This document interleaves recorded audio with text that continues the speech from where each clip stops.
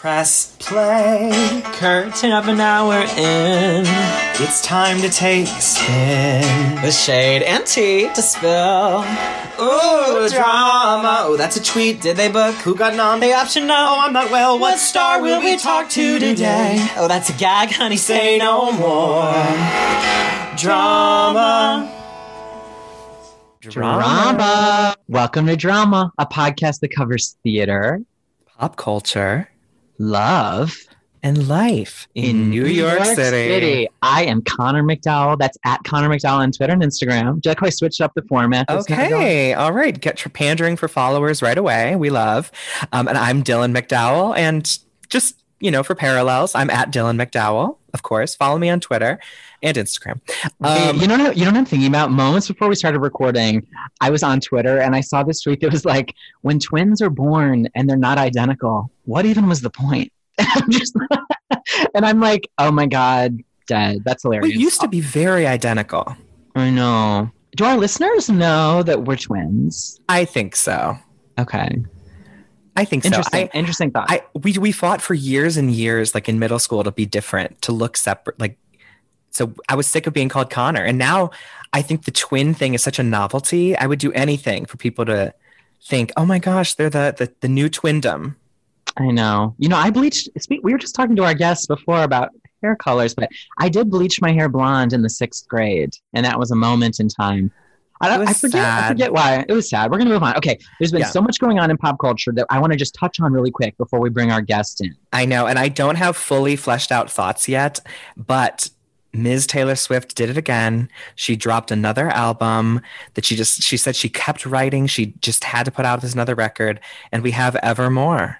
We have Evermore, which I was like, when she announced it, I was overwhelmed because truthfully, I'm still sitting in Folklore. I'm still sitting in Folklore Long Pond sessions.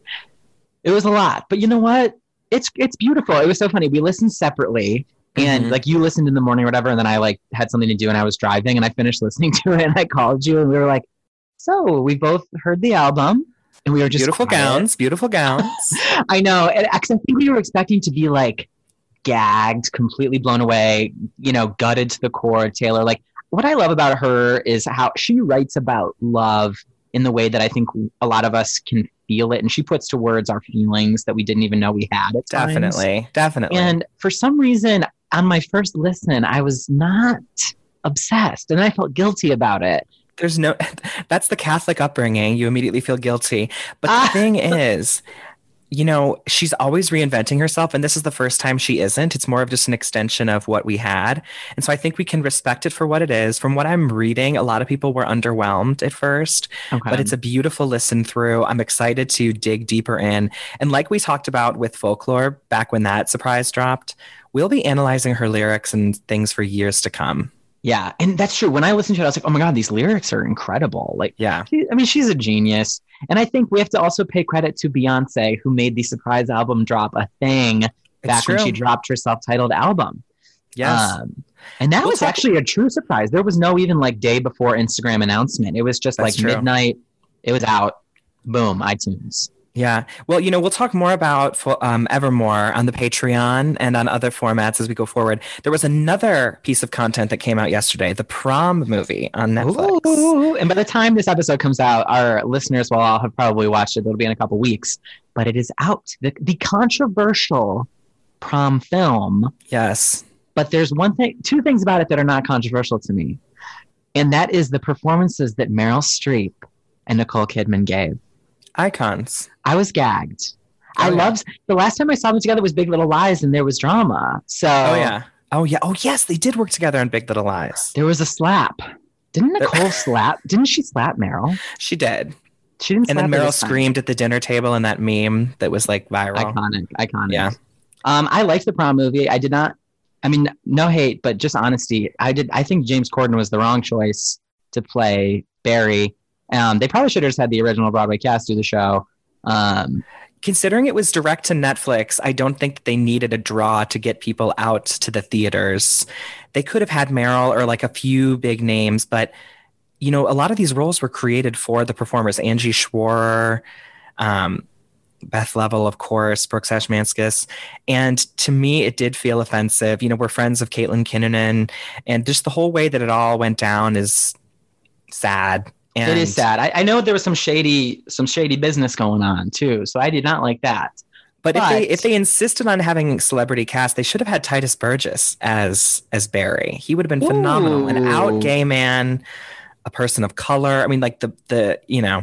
Anyways, we do need to talk about Nicole Kidman because she was fabulous, and she has a connection to our guest today.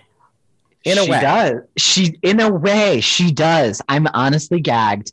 Dylan, that's a great way. Because she starred in the Moulin Rouge film. Oh my! Wait, has Nicole done any other musicals other than Moulin Rouge and The Prom? I don't know. I feel like I know she's done Broadway. She's done like theater on Broadway, but I don't know. Okay, we'll do some research. Listeners, write us and let us know. But Dylan, please bring our guest in because I am dying to talk. I know. So our guest today has a connection to Nicole because she's also in Moulin Rouge, but the superior Broadway version. And here we go. Our guest today is a 2020 Tony nominee for Best Performance by an Actress in a Featured Role in a Musical for creating the fiery triple threat role of Nini in Moulin Rouge before gagging audiences and doing that thing with her leg on stage 8 times a week. Our guest has been slaying roles on Broadway and beyond, making her debut in Chitty Chitty Bang Bang in 2004. In the 16 years that have followed, she has stolen the show as Marty in the Kathleen Marshall revival of Grease, been the name on everyone's lips, as Roxy Hart in Chicago, and appeared in one of my personal favorites, The Wedding Singer, A Chorus Line, Spamalot, Starlight Express, Nice Work If You Can Get It, and much more. She's also a favorite of New York City Center Encores, having starred in A Chorus Line as Cassie once again in a triumphant performance, The New Yorkers, and Paint Your Wagon. In addition to appearing in Fosse Verdon on FX, she is a Helen Hayes and Emery Battis Award recipient, as well as a Gregory Award nominee. She is an icon, a bartender, a mother, and the hostess of the hottest underground soiree, Bar Nini. Please welcome to drama, Robin Herder. I'm going to clap for my own introduction. Your reactions were so funny. You were like, oh my God. Wow.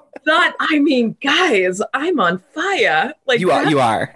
No, I mean, my soul right now. I am, just, face hurts. I'm so flattered. What a grand introduction. Deserving of every word. Robin, we love you.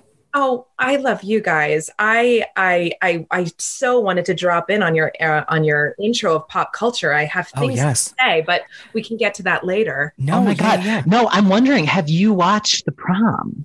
I haven't watched The Prom. I've been seeing it on the Netflix, and I was this is rude, but I was busy. I can't remember what I was doing, but I was invited to the screening a month ago or something. And because Bill Damashki is, our producer of Moulin Rouge. Oh, yes. The Prom. And he invited me, 2 or 3 times to see the show. And I've seen it twice. And you guys have seen it. Oh yeah, twice as well. I saw it 3 times. If I could have seen it 3 times, I would have seen it 3 times. If I could have seen it 5 times, I would have seen it 5 times. I loved that show so much. And talking about casting, I get it. Movies, put your name there, but every single person on that stage was so perfectly cast. I know. You can't, I couldn't even imagine a replacement in there. I know. You can't touch Beth Level. You can't. And she keeps topping herself. That performance, I was tasting blood. I was screaming for joy and clapping, but also just laughing so hard at the same time and then crying. She does all these things too. She's one of my, who I want to be when I grow up. I think she is the creme de la creme. She's so stunning, but everybody in that cast was just, and especially for Angie, I was like, yes, thank you. Yes, please let this Broadway showgirl vet shine. And she was perfect. And I could go on and on about that show. Oh, I love to hear that. I will watch it. And I'm a lover. I don't ever go in Ready to Hate ever. Yes. That's what I think why I'm in the arts is I want to be moved. I want to feel my body start to shake and I want to start crying and not know what's happening to my body. And so I hope that there are those moments in the movie that I feel that way, which I'm sure there will be. There are, because the material shines still. And like the music, that gorgeous music that, wedding singer, composers right there, which I mentioned, they're so talented. And it's amazing. You said blood in your mouth when talking about Beth Level, and I'm laughing about that still.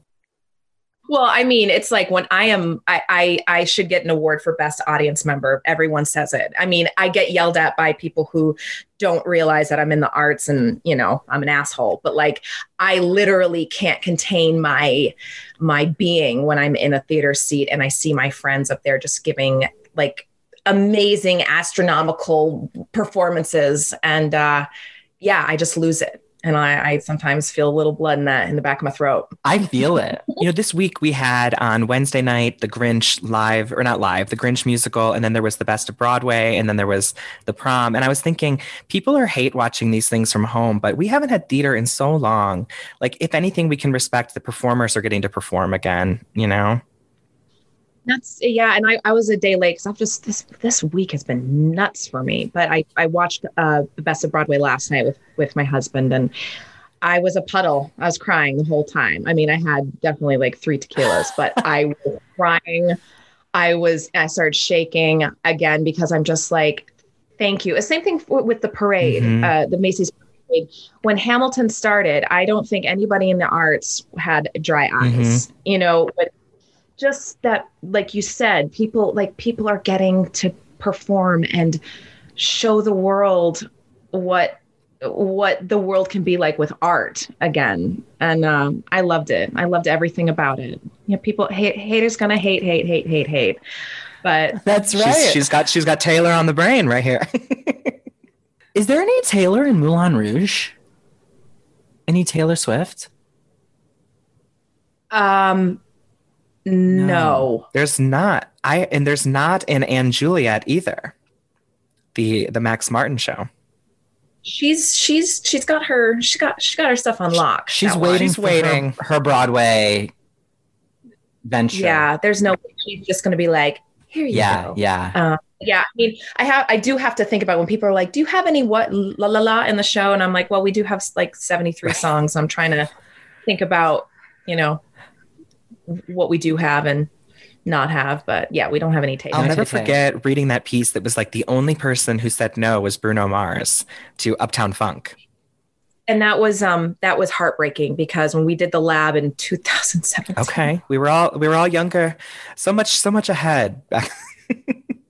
So much younger than it was what Burning Down the House is now in the opening. It's the end of the Bohemians, that these guys would be like dun dun dun dun dun dun dun, this shit that I scored Michelle Pfeiffer, that white gold. Like, they just went off and they just exploded on into the club, and it was just like, and it was really great. Santiago would come up, he'd be like, I'm too hot, and then I'd come up to him and do this like cat ass thing, and I'd be like, hot damn. Yes. Bruno said no, and I was like, all of us, because it was great. It was exactly what it should be. Yeah. Oh my goodness. Oh man. But it's okay. I mean, we get to do Talking Heads. Oh yeah. I mean, I'm not. There's something for everyone in Moulin Rouge. I mean, for real. There really is. You know what? You're our first Moulin Rouge cast member that we've had on the pod, and we started the podcast a year ago, and we saw Moulin Rouge like the July before. So this is a highly anticipated moment, Robin. But you know what? Before we talk about it, actually, probably every week, to be honest with you. But before we jump into the show, because we have questions and comments and love to give, I'm wondering something about you. How are you? Are you doing well? I am. I will answer. I will always answer very honestly and authentically. I am very happy that I'm a very transparent person. And like today, I'm good. I mean, I threw my back out. I'm on some drugs, but it's okay. It's nothing a bat and a glass of wine can't fix. And it happens to me all the time because of, what I'm usually cast as in shows is they're like, oh, her back's bendy. Let's do it. So I've been, working around this back for a while now, but I have my life and I'm breathing in air and I can smell things and taste wine and look at my son and hug him. And I was dancing yesterday. I mean, it's really those things that I go through the list all day long, just repeating like how grateful I am to be on this earth and be surrounded by people that I love so much. And I keep in contact with the people that make me so happy. And I have this thriving, beautiful son that drives me absolutely batshit most of the time, but like, I still have him and I love him more than anything in this world. And I'm just filled with gratitude because there's a lot of bad things happening right now. And we've gone through a lot of trauma with loss this year, as many people have. And, it's really made me so grateful to be alive and never take advantage of one moment you have on this earth. And yeah, I mean, I in general, yes, I'm good. There's little stupid things every day that annoy me. And yes, there are days where I crumble because I'm like, wow, I used to be on Broadway and now it's month 9 and I'm 12 pounds heavier and I can barely kick my leg up to my face anymore. Like there's those things, but those are all things that it will be mended. Yes. I'm just happy. I'm happy to be sitting here with a ring light and makeup on my face talking to you. We're grateful too. Robin, you have such a great perspective. I mean, talking earlier about how you're not a hater and then now talking about how you have gratitude. Where does that come from? Have you always been that way? Yeah. I've been, I was born on January 1st and I just kind of came out with a bang, and I've always been a spaz. I think like growing up, a lot of people found me very, very irritating, very annoying, kind of like Hudson. But I just, I would wake up every day and be like, oh, it's today. The sun would kiss the horizon and I'd be up and at 'em and so excited and looking forward to what today could bring me. I don't know. I've always been full of spirit. I thank my mom and my dad for always being so supportive and really loving seeing me be so excited about life my entire life. And, I don't know. I hate it when I feel sad. And so I always try to fix it. But I allow myself all the feels. I'm like, you are allowed your moment to be angry, whether it's like, I didn't get a job. I'm so passionate about it. And I will break down and I'll scream and I'll cry and I'll scream at Clyde. And I give myself 24 hours and I'm like, I'm going to just get all of my feelings out. I'm going to say whatever I want and then get over your shit. Yourself off, pick yourself up and start all over again. And then You're amazing. I need to adopt some of your attitude here for real. It's been a dark December, I should say. I don't know. I've been feeling kind of down, even with this like wonderful news of the vaccine coming. I still feel kind of like, oh my gosh, how do we go on? But there is so much to look forward to. I need to remember that. And it is true. There are times I will say like I stopped watching the news. I'll look at little updates on my phone, but I notice my energy will start to shift when I just pop that CNN on and I'm just like, it's not that I'm in denial in my or I'm not realizing the severity in my little forest bubble up here in Highland Mills, but it's, I do have those moments where it really hits me that I'm like, what we knew is never it's never going to be like that again. Our normal is going to be a very different normal coming back after all of this blows over. And when I do have those moments where I kind of crumble and I'm like, what is happening? Especially like we're in the second wave, I just got noticed. My son is now fully remote. Oh, so they shut the schools down again. I mean, he was a hybrid, so he was only going a week, but, wow, we'll probably get to that later. The whole homeschooling thing, it's just, it is more exhausting than Nini in some ways, just having to be this stay-at-home mom, teacher, and you're like, wait, but I did have this life that was like on Broadway. It's always the scales. They're always never really balanced. But sorry, I'm going off on. Oh my God, you're good. No, it's so real. We really appreciate it. This is awesome. Good. But I go on tangents. And I'm like, what was I talking about? I forget. Oh yeah. I feel there are times where I just feel really down, but then I'm like, you know what? There's hope. This is a moment and it is going to pass. It's just taking a little bit, but it will come back. There's no way that the arts and entertainment and Broadway and sitting next to someone and saying, hi, how are you? Let me shake your hand. Like it's going to happen again. And that's where I switch my energy. Yes. Yeah, we have to look for that light at the end of the tunnel. No pun intended for Starlight Express. Yes. Oh my God. We need to talk about some of your greatest hits in your career, Robin. For real. Well, I think I want to start with our first introduction to you, which was the Grease revival that came after the reality show, because we were in Grease in our school at the time. And we were in an 8th grade production, believe it or not. We were like 13 or 14, which was young. Too young. Grease. It is young to do Grease, but if you're gonna do a show, I guess do Grease. You can finagle around a lot of the stuff. RZA was exclusively PG. There was no pregnant. There wasn't any. Right, of course. That and everyone in school is like, "What is PG?" Like, no one uses that expression anymore. So it was just like. Right. Like, oh, Rizzo's PG, pass it on. But so I feel like I have this memory of the cast being on stage at the reality show finale. So can you refresh my memory? Were all of you already a part of the Grease revival? And then they were like, let's do a reality show to find Danny and Sandy. Was that how it worked? No, what happened was I remember seeing the notice in the backstage newspaper that I bought up 207 in Cooper in Inwood. I was reading the breakdown that there was going to be this reality show, and it was Kathleen Marshall, and I'm like, oh my gosh, I want to work with Kathleen Marshall because I've known of her from The Obvious, but also my husband did Music Man with her and the movie, and so I was like, oh my God, I want to work with her, and of course Grease, I'm like, I'm going to be Marty, like I want to be Marty. And I went into an open call. So they knew that it was going to be a reality show. And that's when they started casting for ensemble and the other principal roles. I went into an open call and I sang, you don't own me. I'm not just one of your special duds. Oh, that's perfect for Marty.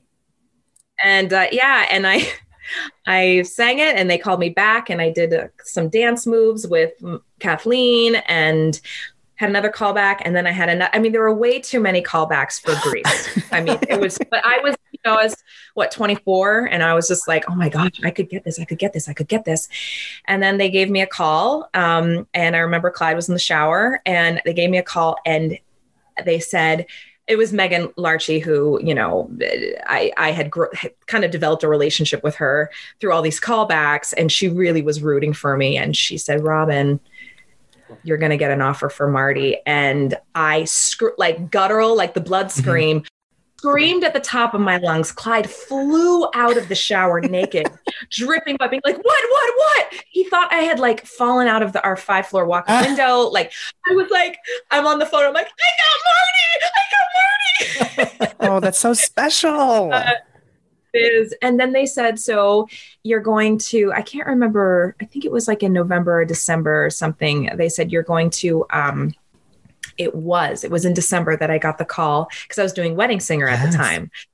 This was that cute moment when like, I just got a lot of jobs and I was like, whoa, this is fun. I was doing Wedding Singer. I had found out, I auditioned for Chicago. I found out I was going to be a replacement in Chicago for Mona and in the new year. And then I got a call like 2 days later being like, you're going to be Marty in Grease in June.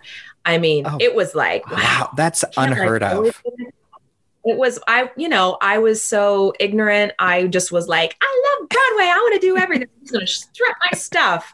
Didn't really have like insecurities back then like I do now. And, But yeah, so they said we're going to call you in a couple months. What the plan is? There's this reality show. We're going to have all the T-Birds and the Pink Ladies be at the final taping. So when they announce the Danny and Sandy, we go together or whatever it was. We go together. Probably, right? I don't know. Yeah. But That was probably it. I think that's probably what it was.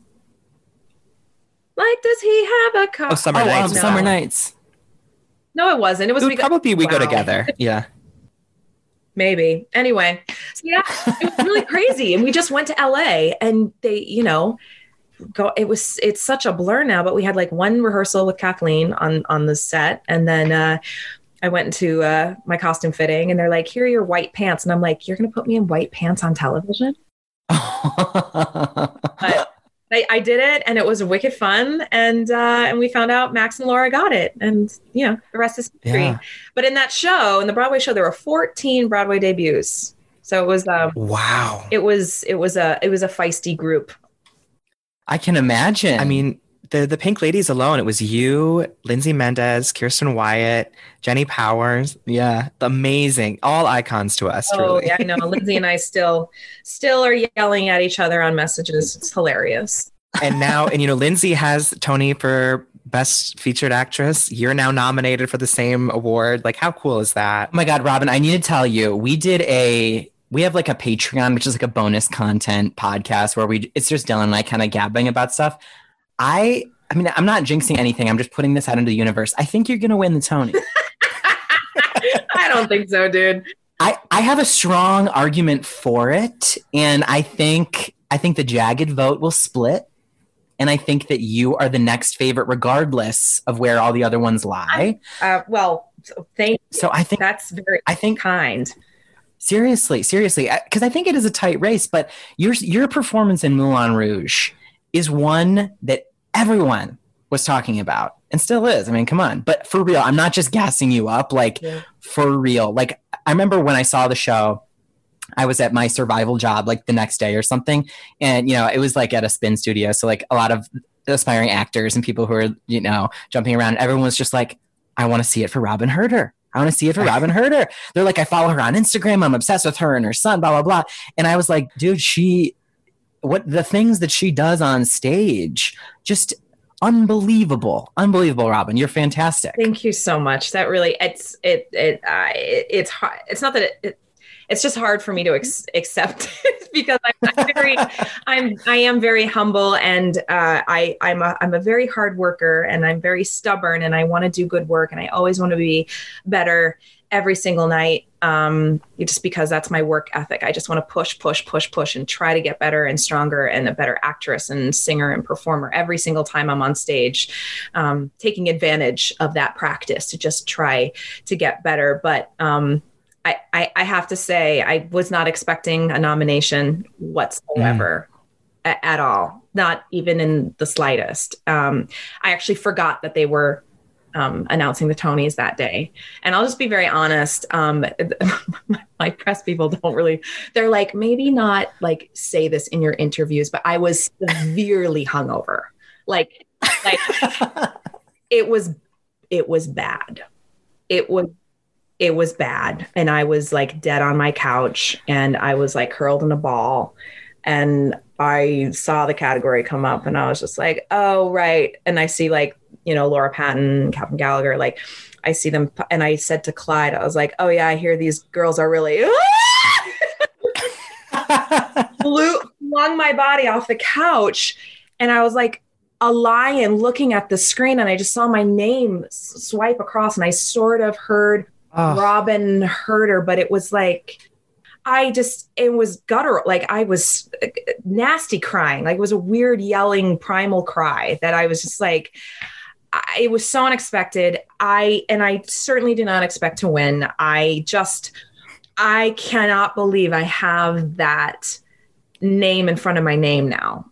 And I will take it and run.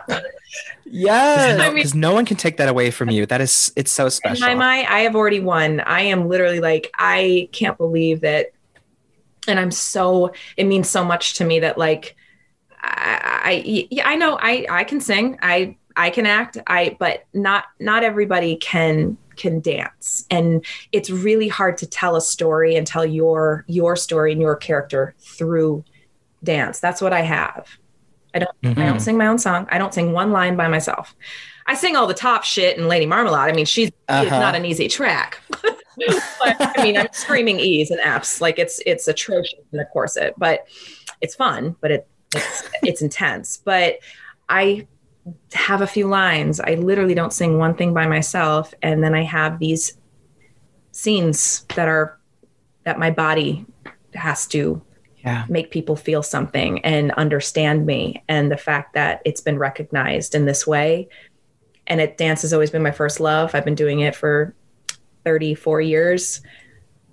It's like, it's everything. And I can't believe it's I always knew I because it's my goal. I will get nominated for a Tony and I will win one. I just never, ever, ever thought it would be for this. And I'm happy as a clam. I don't need to win. I mean, do I want to win? That would be really awesome. But to me, it's like, I've already won in my mind. Robin, you are radiating. I am just so happy for you. And it's so true. I can't think of a nomination over the last few years in a musical that has been more dance-based or something in that vein. Because I think oftentimes it's the forgotten part of the triple threat when you're talking about storytelling, because the audience can listen to a cast album or something along those lines. But that's true. Wow. I can't tell you how many times I hear actors be like, I'm a singer, actor, mover. They love to say that in interviews. And I'm kind of like, well, no, we have like a true triple threat here with Robin. Another reason why I think, you're going to get it. But you have me honestly very emotional, because that is how inspiring to the thousands of young dancers out there, that their dream is to go, to work, to be in shows. Maybe the dream is Broadway, maybe it's some other, format, but that is so special. And I feel like at the moment you're representing that dream to so many kids and young people older than you. So I just think amazing. Bravo. I'm going to sob for real. Like I'm like overwhelmed with emotion. Thank you. And that's why, I wanted, a lot of people are creating art. There's a lot of people, belting their titty boos off and making this art, which I think is great. I could do it. I just don't want to. I mean, I'll make music with my husband, but I think I've been throwing myself. I want to teach dance classes and have these Q&As to really talk to this younger generation, to be like, this was not handed to me. I had to work I have worked my ass off for 3 decades to get where I am. And these things can happen. They can happen, because I'm just like a normal little girl from Maine. I still feel like I'm 14 years old and in my living room in Maine, like dancing around. So that's why I've been doing a lot of dance videos and stuff like that, just because I just want to celebrate what's just been celebrated, And it looks like you have a really amazing at-home studio to be able to work. Yeah, it was when we bought the house, the first time we saw it, we didn't even realize there was a basement like that. And then the second time we saw the house, I went downstairs and my mouth dropped open, and from head to toe, when I know things are going to work out, I get this feeling like goosebumps from the top of my head all the way down the side of my face, all the way down to my feet. I get this feeling and I'm like, the magic's happening. I'm going to get this house because this is meant to be. Like, I'm supposed to have this studio to keep alive. Like, I mean, Hudson was 3 at the time, and it's a blessing, that studio. I mean, she's narrow and she's definitely concrete, so there's no jumps. But it's a blessing. Oh, that's so great. I need to say, I had told the listeners that I would stop talking about Aaron Tveit back in November, because it was becoming a weekly thing. And Talk about Aaron, little unicorn. I need to know what it's like to work with him. He has been, we talk about Ring of Keys moments, which we'll get to yours eventually, but he was that for me very much, like in middle school, seeing him in Next to Normal and Wicked. Mm-hmm. And now he's finally got his Tony nomination, which is overdue beyond compare. What is it like working with him? Oh, it's terrible. He's a horrible human being. Such a snob. No. Thank God. Now Dylan will stop talking about it. Okay, Robin, thank you. We can move on to the next question. I'm just kidding. He's a dream. He's everything that you want him to be. He's obviously like, because he's famous. So I think you see him outside of the theater. Obviously, there has to be a reserved, he has to be a little bit more reserved, but because he's kind of, I just didn't realize like he is kind of famous because he's such a, it's kind of like my brother, you know what I mean? That I go out and I'm like, oh, right. People are fanatical about you. Like, I feel very attacked right now, Robin. but as they should be, because he is just so weirdly talented. I mean, people who have seen the show many times, they see that he's always, singing real strong and real well. And that's the thing. It never falters. He is the most consistent performer I have ever seen. His voice, I'm like, you have a unicorn voice. Like, it doesn't go away. It just magically sparkles and does all the right things every single time you open your mouth. And he's like, oh, thanks, Robs. He's great. He's so smart. He will always stand up for the company. He'll always speak up. His work ethic is scarily perfect. He's such a nice guy. He's so great. And what's oh my gosh, fun little tidbit. I live in Highland Mills and he comes from a town that's 25 minutes from me. So in the lab when we were working together, I was like, hey, I just moved to Highland Mills. He's like, oh my God. So we kind of come from the same place now, which is really cool. So he's a great man. He's thank you for indulging me. For anybody who is like, I wonder what he actually is, because sometimes people can turn into they show themselves one way and then you actually as the person is like a terrible human being. He fortunately is a true gem, and I adore working with him. He's a good guy. Oh, I love that. And I can see like the backstage videos of you and Ricky and him, and you guys are just goofing around. Always. Just lip syncing. It looks like a family. It is a family. I mean, we've been through the trenches. When you build a show like this, a beast of a show like this, and you go through the readings and then the lab and then like maybe this little mini workshop and the pre-production, and then let's go in for a couple of days and read this new script, and then you get ready to do a huge rehearsal process for your out of town, and then you don't work for 9 months, and then you come back and you put up the Broadway show, and there's so many changes because it's so massive. You get bond. You're in rehearsal and you're in tech for so long that you really form this bond that we are like that is a Moulin Rouge. Like, we are a family. It's one of my favorite musicals in the recent years. We took the road trip to Boston to see it. And I remember we ended up seeing one of the first performances because there was issues with the Colonial or something going on. So they ended up canceling like the first couple performances. When we broke the theater. Yes. Our set broke the Colonial. It literally. Oh my God. Right after it was refurbished, right? Yep, they did all their renovations, and they tried to hang our set, and it bent the grid. So they were like, "Go home." So we had like a week or two off, and it was so weird. But then coming back, it was such a blast. It was amazing.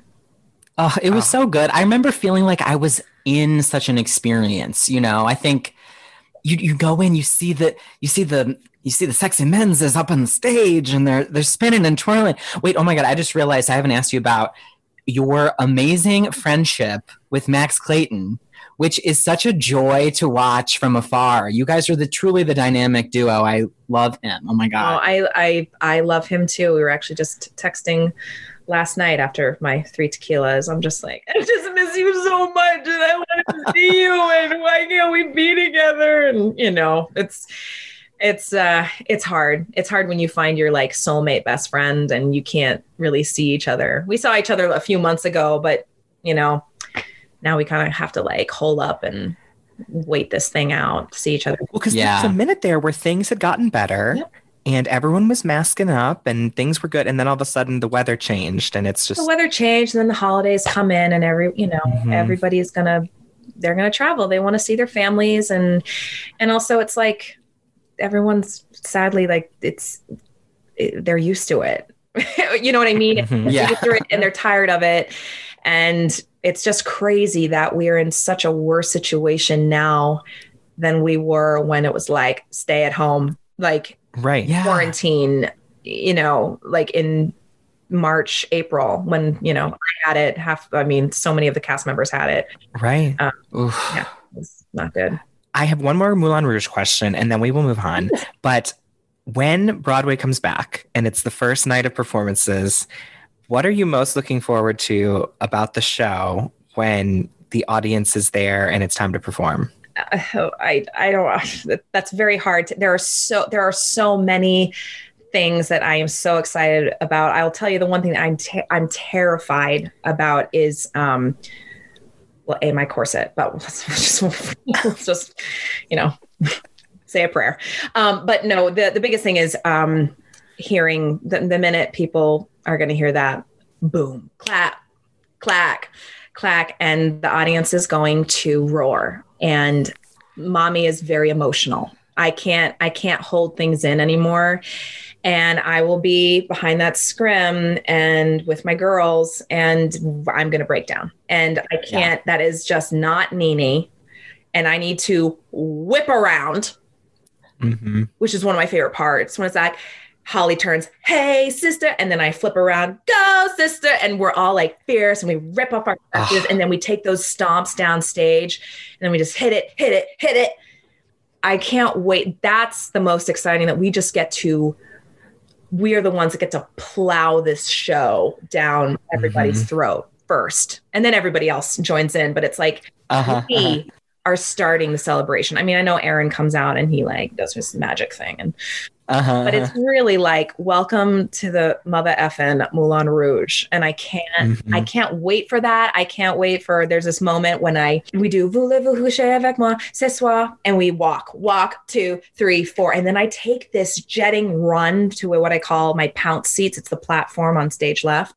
Yes. Right in front of the bar. And I go run. And I jump like a damn cat and I pounce down onto the platform and I almost fall into the people's lap. I love scaring people. And I call them my pounce seats. And now certain people will sit there just so I can, mess with them. Yeah. I love that moment. And then I, just dancing with Ricky, Bad Romance, walking out as Nene, I'm not going to lie. It's going to feel really good when I get to slink up and then he sings whatever he sings. I forgot the name, Bad Romance. And I do my arm and I look out to the audience. Like it's going to feel really good going back and doing that, knowing like what has transpired. And then Roxanne being, it's going to hurt again. The tango. It's like, I can't wait to just be terrified and be thrown on the ground and bounced and tossed and bent and hear Aaron's unicorn voice scream at me. And, it's everything. I'm just so excited about everything. I can't wait. Every single moment I'm going to be excited about. It's almost too much. I just don't. Well, that's where I want to be. That's where I want to be when it's back. I just know I'm going to cry and I can't cry. Like Nene can't do that. She doesn't shed a tear. Yeah. No, she's so strong. She's so strong. There's that moment between Nene and Satine. I think it's kind of towards the end of the show. And it's one of the peaks into their relationship that is so cool. Yeah. I want more of that, to be honest with you. But yeah, well, and a lot of people say that because it's like the one moment where it kind of there's a pin spot on this relationship, and it's the arc, it's the turn, it's the moment that you see that the Nene has a heart, like she's going to protect no matter what, even though like I want to show girls your ass and throw some marbles, but like I'm not going. I don't ever want anything. I don't want you to be hurt. Right. Care about. No, Nomi Malone. No, Nomi Malone. A little bit. We have this hilarious joke. When Satine's dead, and the boys carry her off. There's this huge joke where I walk off and we're slowly walking off, and I think I'm like with Reed, and then it's like Aaron's talking, and then he stops talking, and then there's a spotlight, and I go, a kiss on the hand, maybe. I go fully into Diamonds again. And like magically in her corset, and it's like Nene took over. Oh my God. It's Versace. Oh, it's that's right. It's Versace. Mm-hmm. Oh, you'd be great in a Showgirls musical. Yeah, I mean, that would be fun, but I don't want to be naked. You're like, I'm That's done true. dancing. Yeah. And I'm also kind of like, I can't do this much longer. I can give you a whack and a bevel, but I'd rather just park and squawk. Like, Yeah. I'm getting A nice park and bark. yeah, put me in a negligee. I don't care, but I can't. Oh my God. Okay, wait. We're like talking about so many things. There's one question that we ask all of our guests that we haven't gotten to yet, but I am so curious with you. We like to ask people about their Ring of Keys moment, which is that moment of recognition when they understood that art had to be a part of their lives and they wanted to be an artist or to create. Do you feel like you have one of those moments, Robin? Oh yes, I've told this story a lot, but I never get tired. The listeners, if you've listened to another podcast, you're going to hear this again, but I don't get tired of telling it. Well, when I was 6 years old, I saw the show Cats. And I was in Portland, Maine, and I saw the touring company, and I was just fascinated that I was like, wow, I love dancing around like a crazy person in my living room, but people are dancing on a stage live and we're all watching it. And I was like, that sounds like a lot of fun. So I signed up for dance, and I loved it. And I kept dancing. But what really, what made me from that point on, I was laser focused, and I was like, this is what I want to do. Was when I was 11 years old, I was in New York City for the first time at doing a dance competition, which I have to add in. It was Talent America. I had choreographed my own solo to a cut version of the Jellicle Ball, and I got third place. Oh my God. Wow. I did. I'll find the tape and I'll post it one day. Yes, we need to see that. It's a solo Jellicle Ball. I did fouettes, like 4 of them on a flat foot and a flexed foot. Like I was a mess, but I was like, I'm doing fouettes. But yeah, anyway, we were staying at the Marriott Marquis, and at that time it was 94. Damn Yankees, the revival was happening in Cal. And that was my first Broadway show. My mom's like, well, let's go downstairs and go see a Broadway show. And I was like, oh, okay. And I remember we were in the third row on the aisle, and I was like, I'm obsessed. I've always been obsessed with like the old school, like 40s, 50s jazz style big band. And I loved everything that was happening in the show. And Victor Garber was the devil. And he's forever my Broadway crush, forever. I was obsessed with him, but then he says, get me Lola. And the big band is like the brass, the horns. It's like, it's like all this loud noise, and it's like vibrating my body, and this smoke comes up out of the stage, and I see something rising out of the stage, and it's this pink chaise lounge, and there is this woman in a platinum blonde wig and a pink corset and garter belts and shoes, and she says something like, you rang, Chief, and there is Bebe Neuwirth on that that entrance, and I know she's going to do some things. And I turned to my mom and I said, Mom, that's what I want to do when I grow up. Mm-hmm. And the rest is history. That's history. And then I did exactly that. I'm now laying sometimes on a chaise or in a corset and fishnets. Platinum blonde.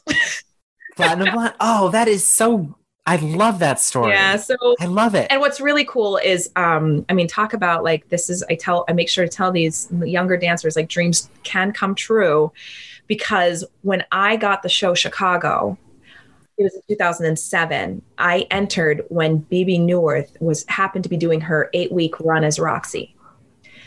And I was terrified of her. She only called me Marilyn for like the first 6 weeks that I was there because she didn't know my name. But then it was Kids Night on Broadway. And the 2 nights of Kids Night on Broadway. And she says, okay, what I want to do is I want to ask all the cast members if they were kids kid, what was your first Broadway show you saw when you were a kid? And the first night I was too nervous. And the second night I was like, Robin, I was 24 years old. I was like, Robin, just say it. So I said, I'll say, and she's like, oh, Robin. Okay. And I'm like, oh shit, she knows my name. And so I grabbed the mic and I told all the kids that I'm shaking because I don't really speak out loud on stage often. And I was just like, well, when I was 11 years old, my first Broadway show was Damn Yankees. And I told the story about, I saw this woman come up and blah, blah, blah, blah, blah.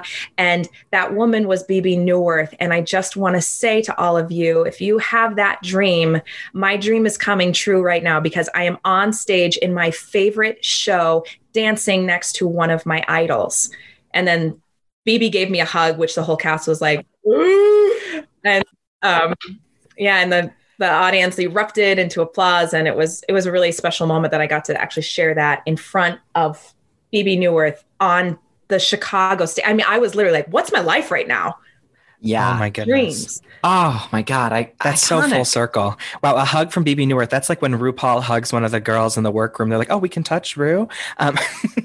Literally very that. Oh, how fun. I love that story. Okay, wait. So you did Chicago. Mm-hmm. And then you were in the Chorus Line tour, right? Yes, I was in Chicago. Then I did Greece, and then I was supposed to start the tour as Val because my husband was Mike Clyde was. Oh, Mike. And so they put me through the ringer. See, the thing is, they're like, come in for Cassie Camp. And I was like, bitch, I'm too young. I have no idea who this woman is. I've never been unemployed. I'm like, that bitch. I'm like, no, I don't want to. Let me do Val. But they made me go through the Cassie Camp. Ended up, they didn't give it to me because they're like, oh, you're too young. And I was like, I told you that. Why'd you put me through this? And I was like, can I do Val? And they're like, yes. And then Kathleen Marshall wouldn't let me out of my contract of Greece. And then I didn't want to mess with her because I was in the workshops for Nice Work. This was back in 2008 when it was going to be with Harry Connick Jr. And he had been, right. So I didn't want to mess with that thing. Thank God I didn't, right? Oh my God. So I didn't do the first 6 months of the tour. And then when they were going to switch up the cast, they brought me back into audition for Cassie. And that's when I did Cassie for a year. And I was fine. I kind of didn't enjoy myself because I'm like, I'm a fake. I'm a fraud. I'm a phony. Mm-hmm. Like, I don't know this woman. I need this woman is so special. And I'm just a kid. I was 26, 27 years old. And I'm like, this isn't right. So I was doing my best impression of a girl who is trying to play Cassie. I mean, I could dance it fine. I could sing it fine, but it wasn't like those scenes are so special that when City Center came along, talk about that, the goosebumps from the top of the head down to the feet. When I got a call from my agent, I was going apple picking a couple years ago. I got a call from my agent. He's like, I don't want to give this call, but Jay Bender is telling me, call Robin, call Bob. He goes, Julianne Hough's about to pull out. If she's going to pull out, it's in 2 hours. And if she pulls out, you're getting an offer. And I didn't want to audition. I was like, they're going to cast a celebrity in it. And when he said that, like the magic tingles from the top of my head down to my feet. And I was like, I think this is going to happen. And this is going to be really special. And it happened. Oh my God. Talk about the hottest ticket in town that weekend. The rumors were it's gonna transfer and everything. That was between Moulin Rouge runs, right? Yeah, we were hoping, like Tony and I were talking, we're like, man, all we need is like just a 10 week, because I can't do this. It's too hard, but I'm like, just like 10 weeks, like a cute 10 weeks, like get this thing on Broadway. They're talking about reviving it for their 50th, but I'm like, bitch, I'm like, 43, 44. I'm like, that is not happening. Like, there's no way. I'm too old. Now, when you played Cassie again, were you finally like, I know her? Yes, I went through life. I mean, I've had a string of panic attacks. I've had breakdowns where I haven't gotten off the couch for 2 days. Because I hadn't worked for 3 years after I did Cassie on the national tour. Like, I got home and then I just didn't work for 3 years. Nice Work was my next show. I lived, I had a child, I got married, I had a child. I have gone through the ups and downs of being burned in this business and the high highs and the low lows and just life in general. And now I'm how old was I? 35 years old, 36 years old. And I'm like, this is right. And also, you know, I've known Tony since I was 19 years old. Like we go way, way, way, way back. That those scenes we didn't have to work at it. We just talked to each other. It was like just the right, and every single one on that line, every single person, it was just the perfect recipe. It was such a special 3 weeks. And like that last performance was, and I always end up crying, but like the last performance, the curtain goes down and Tony goes, all right, standing O. And I go, what? He goes, standing O. They all stood up, Robin. And I go, what? And he goes, they all stood up when you finished. Everyone stood up, Robin, while they were clapping, and I held it for a minute. John Braylio said, because I'm such a dancer, and what mommy says, do. And Bjork's like, you do not break that pose until you hear the applause start to die. And so I didn't. And I was shaking, and then I was crying because I heard them and everyone's screaming, and it went through the rounds of screaming, but you can't see anything. Like you can't see black. And you just see the red dot, which is Zach. And I just stood up, and Tony's like, Robin, they all stood up. And that's when I'm just like, what? And then Sarah Jessica Parker gave me like a 3-page text. I have it in my phone, but I'm not going to read it. Oh my God. Oh my He God. went off on me, and I'm like, Sarah Jessica Parker, like it's, and I have it printed out, and I like keep it in a special place when I just every now and then in the dressing room when I open it up and just read what Sarah Jessica Parker said. It was because she was there that night, and it's the most magical moment of my career. And now I got nominated for a Tony for something. I mean, Jesus Christ. I am obsessed. You deserve it all. I mean, just hearing your stories and having followed your career for so long, it has been a treat to see this like Robin renaissance again. And when I'm thinking all of a sudden, so do you know Sarah Jessica because you did nice work with Matthew Broderick? Yes. So it goes way back because Clyde did Music Man with Matthew Broderick, the movie back in 2001 or 2. Yeah. So he knew Matthew, and Matthew is a gem. He's I adore him with my life. But Sarah, he knew Sarah a little bit, so we had that connection. But Sarah would come into the building every now and then, and when it's like you knew she was there, because of her exquisite perfume, but it was like an energy. You're like, Carrie Bradshaw has entered the building. It was, and because she's just so much light and love and like intense energy. She's just so passionate. And so she was so sweet to me and nice work. And, her girls, the twins, they loved me because I had the tiara. They're like, look, there's the princess lady. There's the princess lady. Oh, so she knew me because she was like, I was trying to get, is this your number? I've been trying to get Matthew to get your number so I can write to you. And so that's that. That's amazing. What is your life? What is your life? I don't know, but I love it. I love my life. I'm so grateful. I just want to live every day. We're meant to wake up and be happy. That's the goal, right? We could be gone tomorrow. Mm-hmm. We've lost some people this summer, and that's what I'm like, we have no idea what tomorrow is, honestly. I mean, Nick Cordero, it's like, he's one of our dearest friends. And we're like, man, he did not know, you know what I mean? Like, March 1st, what was going to happen. Yeah. And why I'm like, we have to just, the goal is to wake up and feel good. And we should live our lives. Seriously, what you said.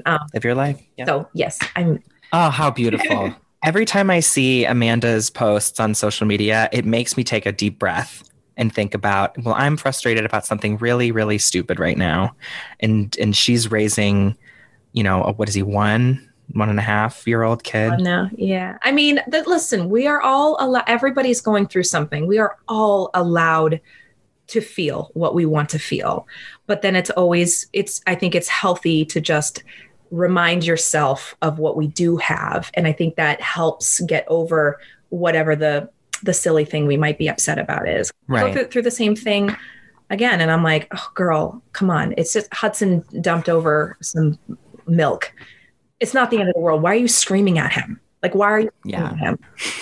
Get over it. The same thing with Clyde. I'm like, babe, he's 6. Yeah. So is he in kindergarten or first grade? He's in first grade. Yeah. First grade. Okay. Yeah. Oh my goodness. And I'm Mrs. Mommy, first grade teacher. I'm trying to think what the curriculum of first grade is. I feel like addition and subtraction. Yep, he's doing addition and subtraction. Snap words, digraphs. We're learning about conjunctions. Oh, wow. But this is the thing, guys. Common Core math. We didn't have this when we were growing up. No. Right. They want you to write an essay as to why 2 + 2 is 4, and I want to blow up his Google iPad. I just want to torch it. I'm like, it's because 2 + 2 is 4. That's why. Show the word. How do you show it? There's 2 apples and there's 2 apples. It's 4. Yeah. Mm-hmm. I get so angry about it because there are moments where I look at his workbook and I'm like, I don't know how to do this. And then you realize I have to call my brother, my older brother, and I'm like, what is this? And he's like, it's literally so simple. It does help the kid. I think it does help you become a better mathematician when you get older. But man, when you're not raised on that, I'm like, I'm so happy I don't know how to do first grade math. That's awesome. Drama. Well, I always think like I didn't know how to do it when I was in first grade, let alone 6th grade. So I don't know how I'll ever do it with a kid one day. So I will say I'm just grateful that he's only in first grade because I can still tell him, Hudson, color inside the lines. Like his reindeer looks like a pile of, produce mashed together. It's really something. I'm like, color inside the lines. Like, what does he want for Christmas? Like, what's the thing right now? Where's my phone? I mean, I could, if I can find this, if you bear with me, I actually do need to read you his Christmas list because it is so whacked out. It is so weird. I'm like, who are you? Hold on. It's coming up. So does he believe in Santa? Sure does. And we I do love too. that. It's really interesting. It's like, we have to tell him, it's like, the problem is because we're watching all the Christmas movies and it's always like, why do adults not believe in Santa? And why the whole thing that kid doesn't believe in Santa? And it's like, because when you stop believing, he doesn't exist as it is. And I'm like, of course. And he's like, do you believe in Santa? I'm like, of course I believe in Santa. But I'll tell you what, if people have been following my elf shenanigans, that kid is going to be so pissed when he finds out what I've done to him. Oh yeah. I've seen the elf on the shelf. You were putting it on the chandelier and whatnot. I was. I mean, I'm having fun this year because I'm not tired. I'm not coming home from the show and just wanting to go to bed. I'm like, I have time and I've had a lot of wine. So he's going to do Clyde tilts. He's going to do mommy splits. He's going to, okay, listen to this list. He goes, Dear Santa, I would like a Nerf gun vest with bullet holders and bullets and a Nerf gun 7 and up. Oh, very good. A drone, a bullet drone that can shoot and that has a camera so I can watch that it can transform into anything. I would like a jet and a robot of those. I would like a snowboard and skis and Pokemon cards, GXs and EXs. I would like Squirtle, Evolvings, and Squirtle. Those are Pokemon characters. Yeah. A Liverpool soccer ball, a Lego chain reaction set, a watch that can turn me invisible, a pet lizard, a knight suit, and a zombie sword. And I would like 10 elves. The end. Love Hudson Elves. He is a doomsday prepper. Well, basically. I'm like, why all the bullets? Like, why do you need a drone that shoots bullets? That's so cute. And he goes to shoot the squirrels. I'm like, I can't with you. Oh, this is actually going to be the episode that comes out before Christmas. That was like a perfect little treat for. Oh, amazing. Well, oh my God. Ho, ho, ho. Merry Christmas. I love it. Okay, so we are sadly wrapping up on this wonderful conversation, Robin. We're obsessed with you. But we like to end on a dose of drama, which is something to leave our listeners with, maybe a pop culture recommendation, perhaps a rant against something you've been musing on, or it could be anything going on in your daily life. And I think this week I'm going to kick it off because I am feeling dramatic about something. Go off, Connor. I know. I've been watching so much television since, March. And actually since before March. Who am I kidding? I watch it all the time. But there is this, I don't know if the trope is the right word, but in scripted TV shows, when a character is having a, you don't realize it at first, but the scene ends up being a dream where, perhaps they die or they get stabbed or a former character is back. And it's like, it's a total fake out. It's this crazy scene that's like obviously not happening. And then they wake up and you've just wasted like 5 minutes of television on this like stupid dream sequence. I'm done with the dream sequences. I'm done with it. I want more character development. I want the reality. I get that it can be fun sometimes to like, I'm specifically talking about this Ryan Murphy Ratchet show that was on with Sarah Paulson. They did these and I'm just like, I'm tired of it. I've had enough. I feel like a dream sequence works really well on stage because it's an opportunity for a big production number. Like in Fiddler, like the Fumacera number, or Oklahoma. Honestly, there's in a way a dream sequence in Moulin Rouge with Chandelier. Things get a little wacky there. That's true. But anyway, scripted TV show writers, please, I'm begging you. There's more content to fill your episodes with. I don't need any more. I don't need any more fake outs. I'm kind of done. What about y'all? Any doses of drama? I'm so boring. I strive on not having any drama in my life. And I'll tell you, this is maybe people don't know this about me. I am a Bachelor fanatic. I live for the Bachelor and Bachelorette. So, and I love the fact that I have gotten Clyde wrapped into it. It's like he tries not to watch it. And then, but now this season, he is so fully in. And he's like, he reminded me, because now they've switched it to Tuesday nights, which is really Tuesdays. It's like, you're really throwing me for the past decade. It's been Monday nights. And it's like, I know on the DVR, it's an hour and 24 minutes. And I always say, this is mommy's hour and 24 minutes of trash. Nobody. But I love it. And I love everything about this season. I love the drama with Claire.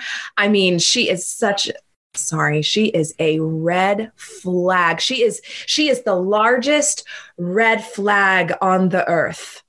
Absolutely. You can see it from space. Oh yeah. She is such a hot bag of mess. And, I hope it's real between her and Dale, but I hope so too. I know. She treated those men, the manipulation. I'm like, you are that crazy girl. That's why you're single, boo.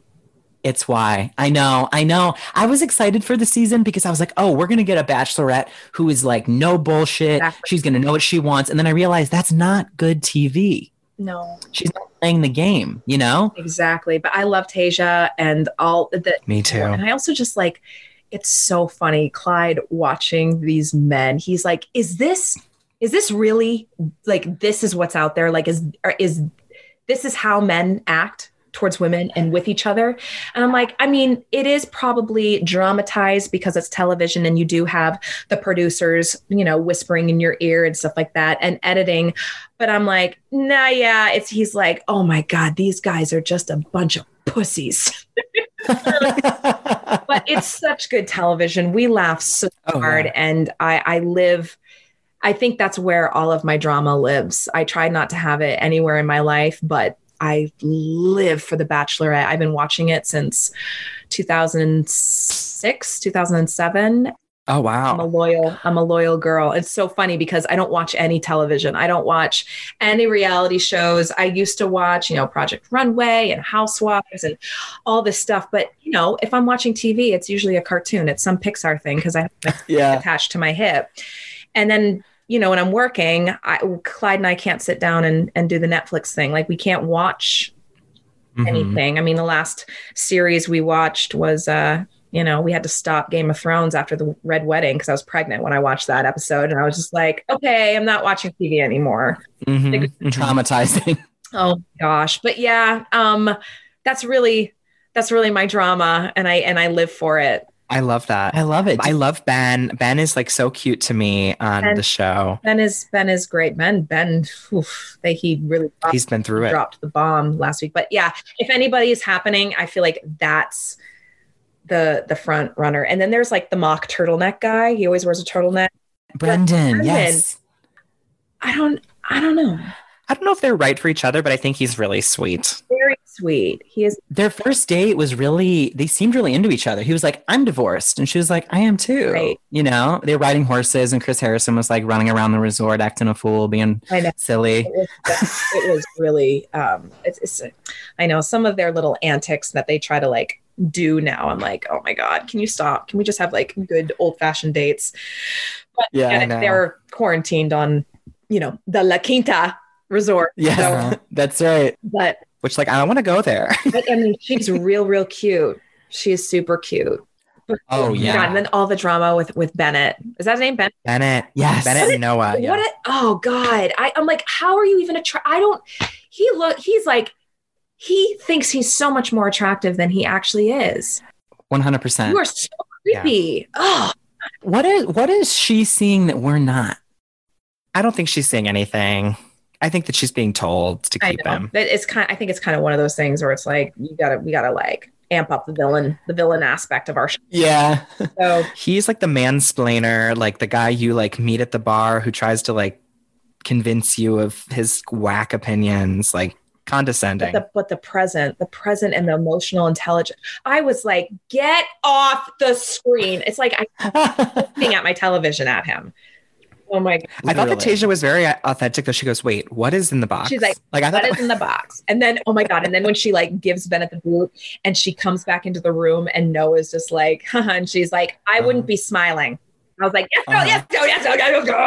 I was gagged. Oh my she's God. Fun. She's very fun. Oh my God. I love it.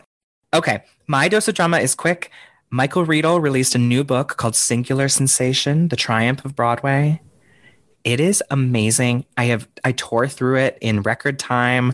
If you have certain opinions about Michael Riedel aside, all I know about him is that he was on Smash as like a snarky reporter. But he captures like the 90s into like right up to the producers of Broadway era. And it is thrilling. And I need him to write a third book about everything up through now. And it is so good. They talk about BB Newirth is a character. They talk about all the Andrew Lloyd Webber, Patti LuPone, Glenn Close drama. It is so good. Wow. Okay. If you're a reader, once you're doing the hour drive, maybe there'll be an audiobook you can listen to. I am definitely an audiobook person. Mm-hmm. I'm a mom, dancing and being naked on stage or sleeping. Exactly. Have long car rides every day. Oh, yeah. Well, Robin, listen, we are so thankful for your time. This was so much fun. You are the real deal. Everyone should follow you on Instagram. You're at Robin Herder. Just Robin Herder. Okay. Robin Herder. And then on Twitter, it's Robin Hearts. Robin Hearts NY, which I thought, I created that Twitter account when I really, really loved New York. I was like 27. And now I don't really love it. I mean, I'll always love you, New York, but it's not like Robin Hearts, New York. Come on, girl. I'm so not active on Twitter. Just, my channel, my TV channel is Robin's Instagram at Robin Herder. Get your squirrel content and, drink content and cooking content. Oh, yes. I haven't done a cooking show in a while, so I should probably do that. Robin is going to be, you always make these amazing cocktails. You can get your recipes for the holidays of some cool cocktails. I know, I'm actually about to make, it's so dumb, but I'm about to make a video that will be posted later on today about, it's a festive cocktail, let's say, but it's very, I can't wait. Very Robin style, just dangerous. I love it. Well, Robin, thank you so much for your time. We are fans for life. I'm rooting for you in the Tonys, and I can't wait As you know. to see what's next. Oh my God, we will get through this. And on the other end of it, I can't wait to see you rocking it out, girl. I know. I hope we can meet in real life. Oh, we will. Of course we will. There's no hope. We will. We will. Yes. And we'll get to squeeze each other. That's the best part. We'll get to actually touch. I can't wait. All right. And everyone should, of course, follow me at Dylan McDowell, follow Connor at Connor McDowell, and follow the podcast at The Drama Podcast. Merry Christmas. Happy holidays, everyone. And Connor, we'll see you next time. Drama.